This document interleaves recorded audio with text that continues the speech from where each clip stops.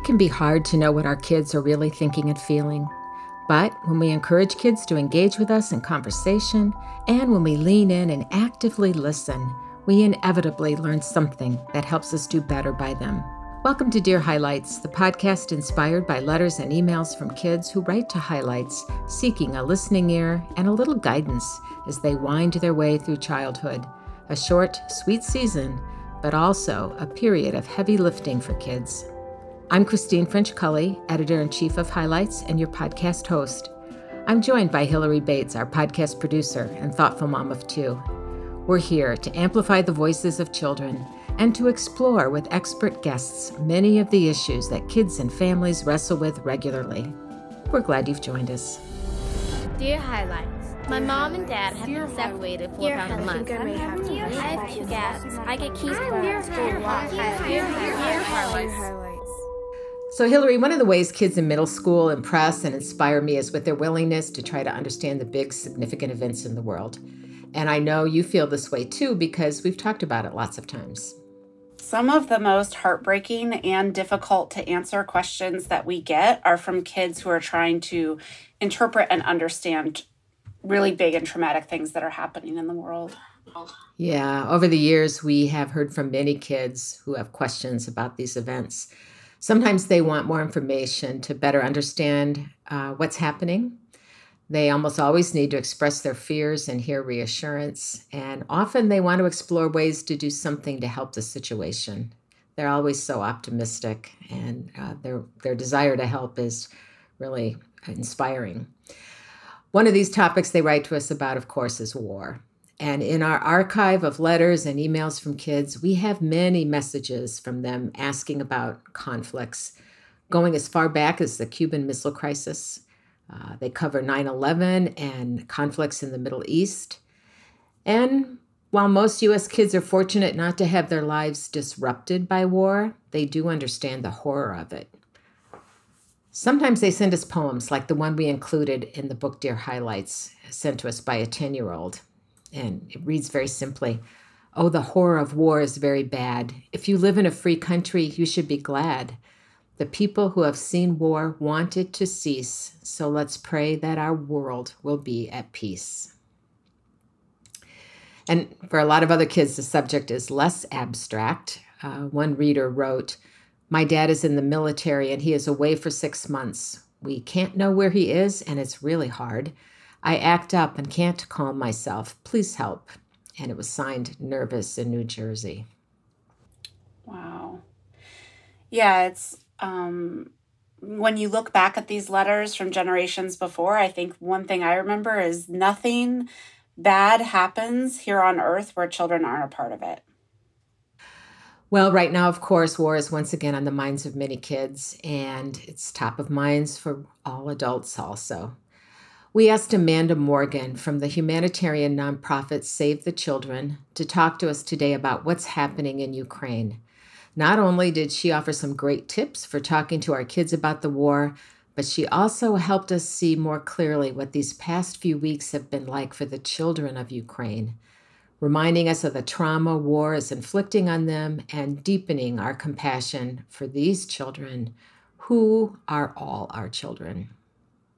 I hope that listeners today will come away with a better understanding of how those children are affected. And most importantly, we be inspired by the kids who write us to think about how can we help.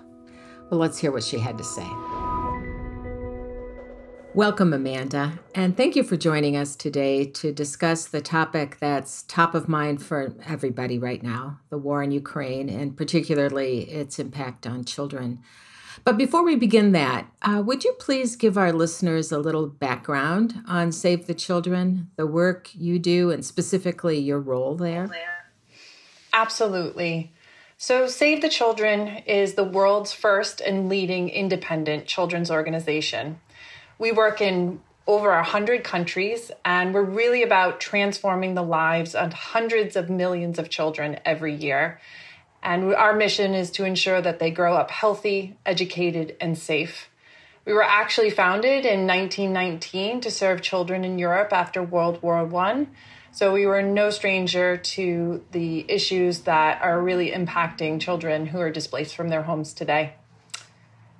My role at Save the Children is I am the Director of Humanitarian Fundraising, and it's a really unique role that I get to play at Save the Children because I work both closely with our colleagues in the Department of Humanitarian Response who are doing that work every day in countries around the world. But I also get to work with folks in our organization who are truly passionate about making sure that we are able to resource our programs to the best of our ability so we can achieve those goals. Thank you. Yeah, I'm sure you wish your work weren't necessary, but absolutely, it's important work. Thank you so much for what you do. Let's talk now specifically about what's going on in Ukraine and what kids there are experiencing. So right now, conditions in Ukraine are pretty horrific. And what children are experiencing, having to flee Ukraine and enter into new countries that are foreign to them, is scary and it's daunting. And I think there's no other way to discuss it other than it's incredibly traumatic. And so what Save the Children is doing in Ukraine is really trying to reach those children and those families who are currently sheltering and trying to stay safe. So we've been working in Ukraine since 2014, and we're working with local partners to deliver aid to them where they can, where it's safe. And what that looks like is they're trying to get resources like food, water, fuel, and even cash into the hands of people, essentially to try to help them flee if they need to. Let's talk a little bit about the long-term effects of war and displacement on children. I mean, your organization has seen it for many years. Sure. So displacement is, like I said, a really traumatic event. And even for people who are displaced, they can be displaced within their own countries and they face immense challenges. It's Save the Children's mission within our humanitarian responses to really address both the needs of children and adults. And we do that by addressing their very immediate needs. So we do that by providing what's called non-food items, NFIs, as sometimes it's referred to. And really those items are those basic necessities to make sure people can get through their days, but with dignity. So there are standards, humanitarian principles that humanitarian organizations abide by that really serve people with dignity. Part of that is about getting people simple things like hygiene items. And for women and girls, it's about getting them dignity kits and making sure that they have those essentials during a humanitarian crisis so they can be safe, but they also have what they need to survive. I don't think it's a surprise to anyone that war is bad for kids. That seems pretty self-evident, right? I do think that one of the things people think of is they want to help in the immediate crisis of a problem. I also wondered if you can talk a little bit about what we know about the long-term effects of children experiencing the kind of trauma that children are experiencing right now, either by leaving their home country and having to flee, or by still being there in the midst of tremendous violence and uncertainty and physical threat to their families.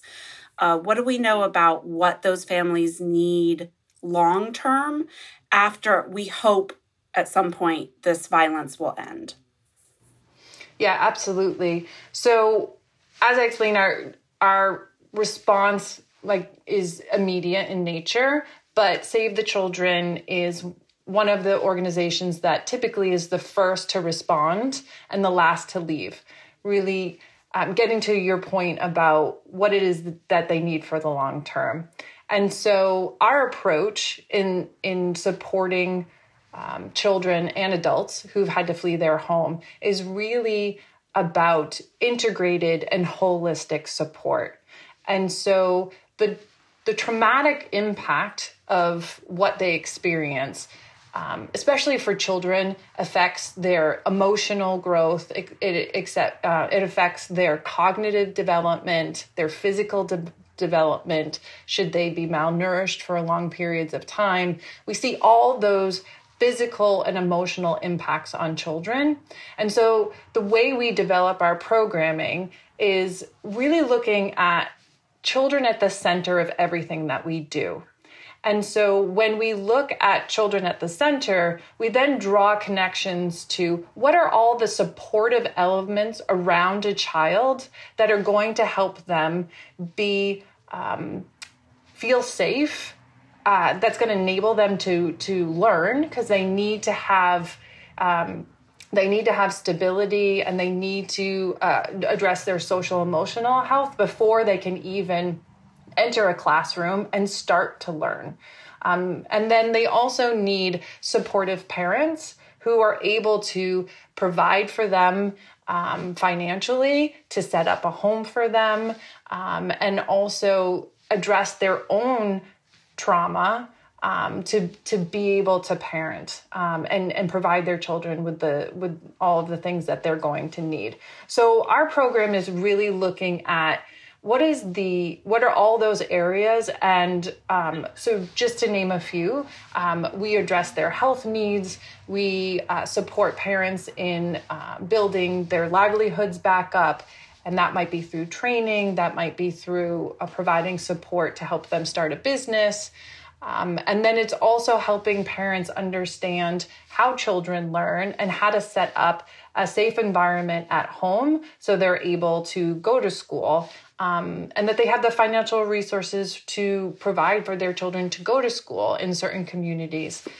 So what we're looking at now in respect to Ukraine is setting up the systems, and there are already large civil service society organizations in Poland, in Romania, in Lithuania, and many countries that will see large numbers of Ukrainian families coming into their countries, such as Germany, Italy, and France.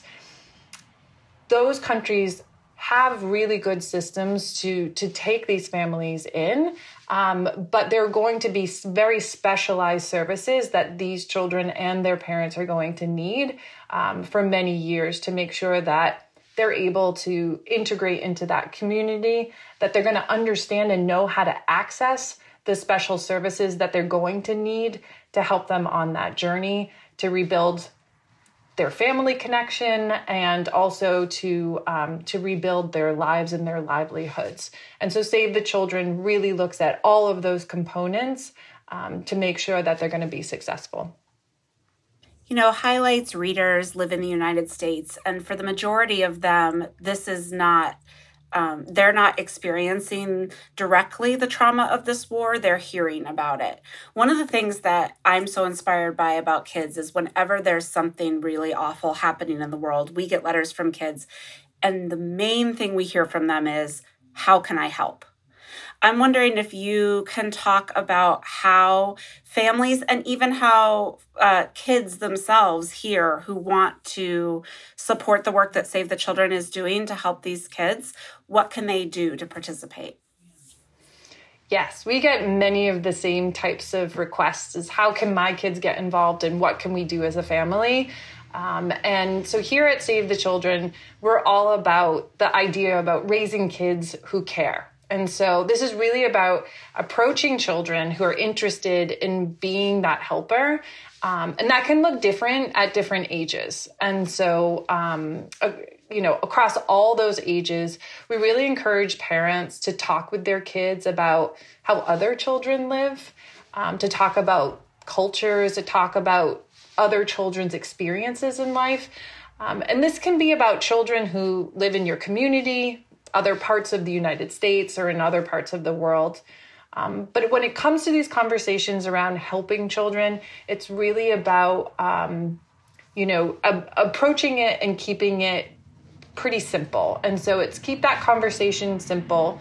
It's about answering their questions honestly and age appropriately, and then helping them think through how can they be a part of the solution that works for your family, but also gets the kids involved. Right now, there are a couple different ways that we're recommending children can get involved.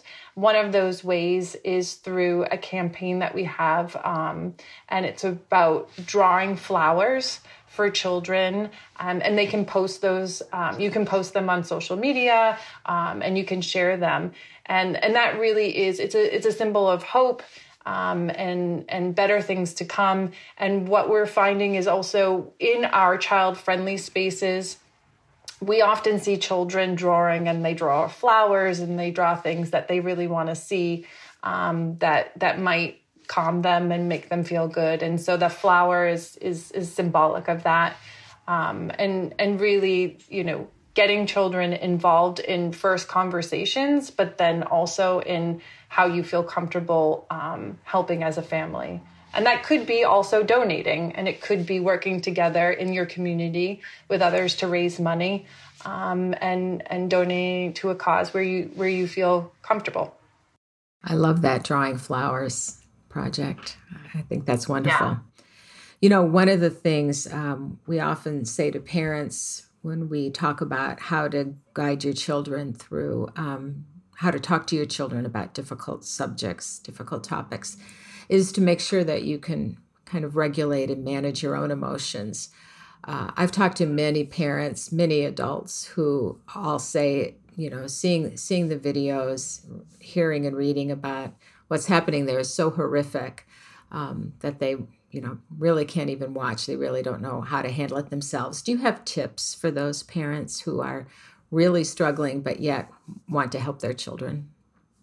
Yes, we do have tips for parents. And I think that this is one of the unique roles that Save the Children plays, especially as a humanitarian organization, is that it's not just about working out in the field and helping in those communities that are experiencing disaster, but we're also very concerned and supportive of parents who want to talk to their children about it. So we've developed some tips on how parents can talk to their kids about conflict, about war, and those are posted on our website. There's 5 tips that are included, and really is one, it's about making time and listening to your child when they want to talk about it, and really give them the space to let you know how they feel, and you validating those feelings and giving them a safe space to express those feelings. It's also about tailoring the conversation to the child. And so that's what I was talking about before about being age appropriate. So very young children don't need to know or see some of those really horrible images that we're seeing in the news, keeping them away from that. But it's also, as parents, about not over-explaining a situation and going into too much detail. And that's where, really receiving the cues from your child about how much they want to know and asking them questions first before giving them all the information. Following up and validating those feelings. And then lastly, reassuring them that there's adults and there's people in the world that are focused on this crisis or whatever's happening, and that there are people who are taking care of children and taking them in. And I think one thing about the crisis that we're seeing right now that I think is important to focus on is the huge number of people, just everyday people in Poland, in Romania, in Moldova, in Lithuania, who are driving up to the borders, are taking people in, handing them meals, and that togetherness is hugely important to point out, is that it may feel overwhelming that there is so much negativity right now, but there is just as much, if not more, positivity out there. And I'm thinking about parents who are having trouble regulating their own emotion about it before they talk to their own children. But some of those tips would apply to parents. They could apply them to themselves as well. Absolutely. I think as parents, we know a lot, and we need to take the time and give ourselves, I speak as a parent of a 14 and an 11-year-old, and somebody who talks and thinks about these crises every single day of my life, it is very overwhelming. And I think giving ourselves that space to calm down and do what we need to do before we approach children in those conversations is absolutely critical. Amanda, I think the tips you gave are fantastic. And as Chris said, some of them apply too for adults to help us stay in this space. You know, I had written in the notes to talk a little bit about approaching conversations with kids about the threat of nuclear war, because we did say earlier that kids in the United States are not in the center of the violence right now, but the potential for nuclear war is something that obviously affects every human on Earth. It's big. And while none of us are introducing this topic to our kids, I know as a parent that I am hearing from my kids that this topic is on their mind. And I've been thinking a lot about the things that we advise grown-ups to do when there is tough news to deal with in the world. And sometimes something is so big and so difficult that one of the things I like to acknowledge for myself first is adults also do not have a always well-organized world to deliver to children. What we can deliver to them is listening to them. And I heard you say it in your answer, listening to kids and giving them space to talk. I think it's really important to revisit and pause on that and say, there are limits to the concept of advice, the concept of a perfect delivery of something in a moment, because some things are truly bigger than any advice column or Google could be. When you're talking about an existential threat to humanity, there may not be a right way to talk to your kids about it. And there might only be that you can be present with them. And I think do exactly what you're saying too, which is to talk about all the people in the world who are focused on preventing things like that from happening. I think we got a lot of experience in the last 2 years with the pandemic, but there we had things that we could take action on. And I think a lot of us took comfort in the ability to put a mask on and put a mask on our kids if they felt that was the right decision, and to take precautions. And you're right, in this instance, we do feel a bit powerless because there isn't necessarily something we can do in our everyday lives.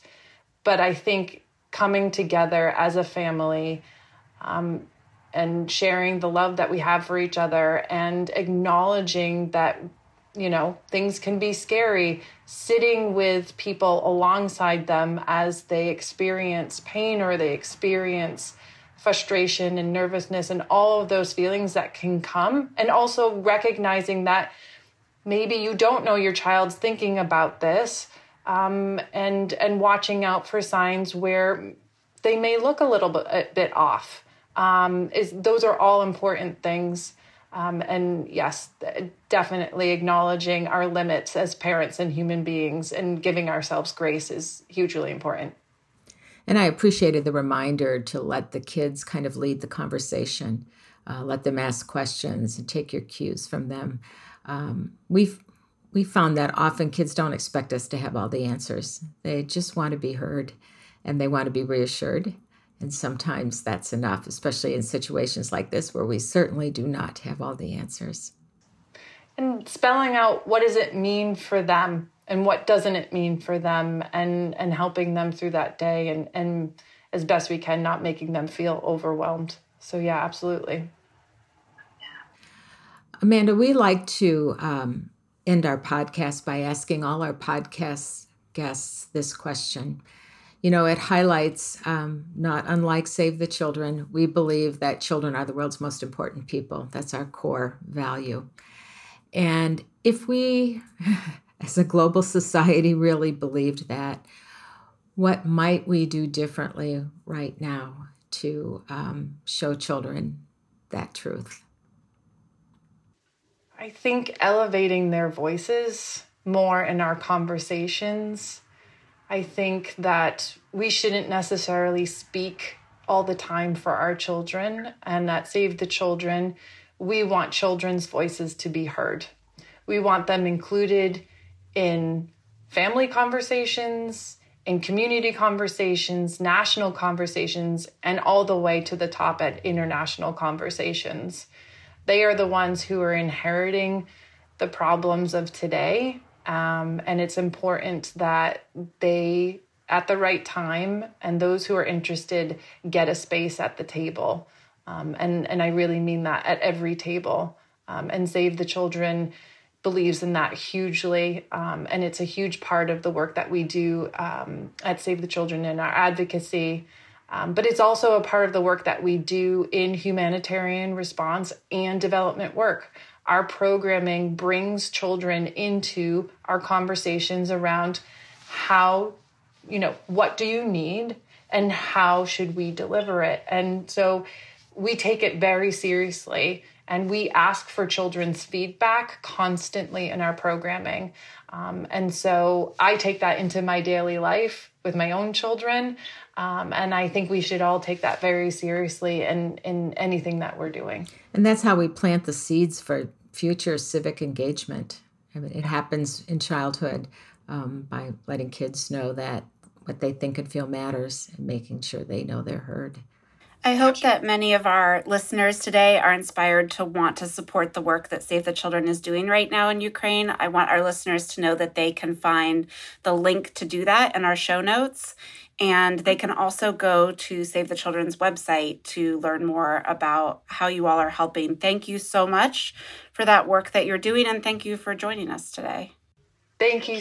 Thank you so much, Christine, and thank you so much, Hillary. It's been an absolute pleasure. Love speaking with you today. Thank you. You can learn more about kids' hopes and dreams and their worries and fears from the book, Dear Highlights, What Adults Can Learn from 75 Years of Letters and Conversations with Kids, available on highlights.com or wherever you buy your books. If you enjoyed this podcast, I hope you'll subscribe and share the link with your friends. Special thanks to the producer of this podcast, Hillary Bates, and also to our audio engineer, Ted Weckbacher.